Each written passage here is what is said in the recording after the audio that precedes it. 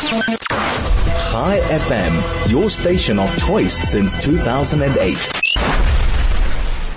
As I mentioned, I found this absolutely bizarre that the Daily Maverick's credentials have been revoked by the Russia-Africa Summit. We need to find out a little bit more about this. Peter Fabricius, who is an independent journalist and an analyst on foreign policy issues, he writes mainly for the Daily Maverick. Peter, a very good morning to you. How are you? I'm fine, thanks. And you?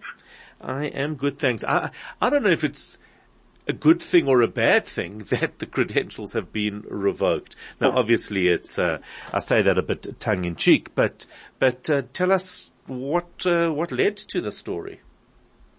Yeah, look, no reasons are given, which also doesn't surprise me because people like that governments like that don't normally feel they have to explain. But I mean, they're trying to give out now that they never gave me accreditation, which is a lie. I've got all the evidence. I've got the email. I've got an invitation letter from the head of the Ross Congress Foundation, which organized this event.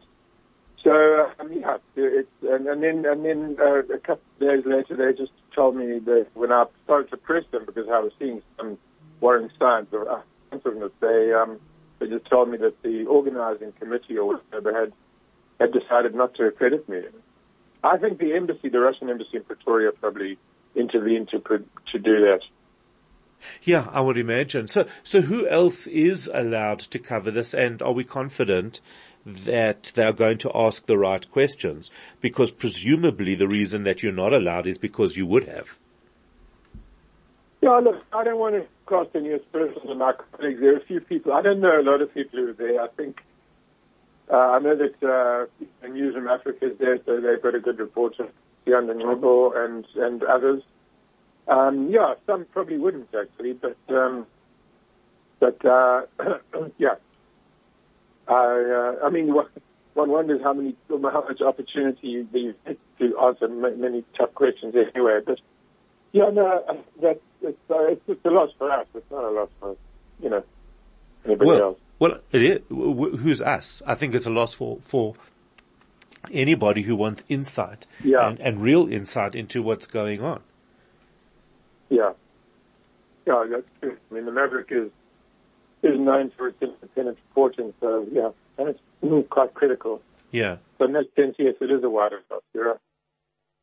Is there a way to appeal this? Oh no. I mean, look. The event is finished today anyway. So Yeah. No. We asked them to rescind, to change their minds, and they simply just said no reversal possible. That right. kind of right. rather curt way, So, yeah. And is there any? Has there anything come out of it that is of any real interest? Well, these events are interesting for one reason or another. If you listen to what Putin said in his introduction to the meeting yesterday, and how he's trying to compensate for pulling out of the grain deal by handing out free grain to select countries, obviously to very friendly countries like Zimbabwe and Eritrea and EAR and Mali and so on. Yeah, that's all worth noting, So I would have liked him to have been.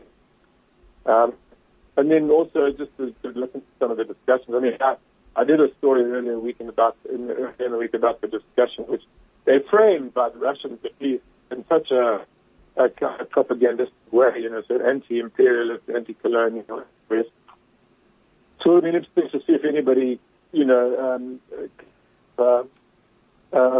offers a different point of view. Probably not. Right. Really, really interesting indeed. We do need to leave it. The line isn't a great one. Peter Fabricius, thank you as always for chatting to us. It is 8:23.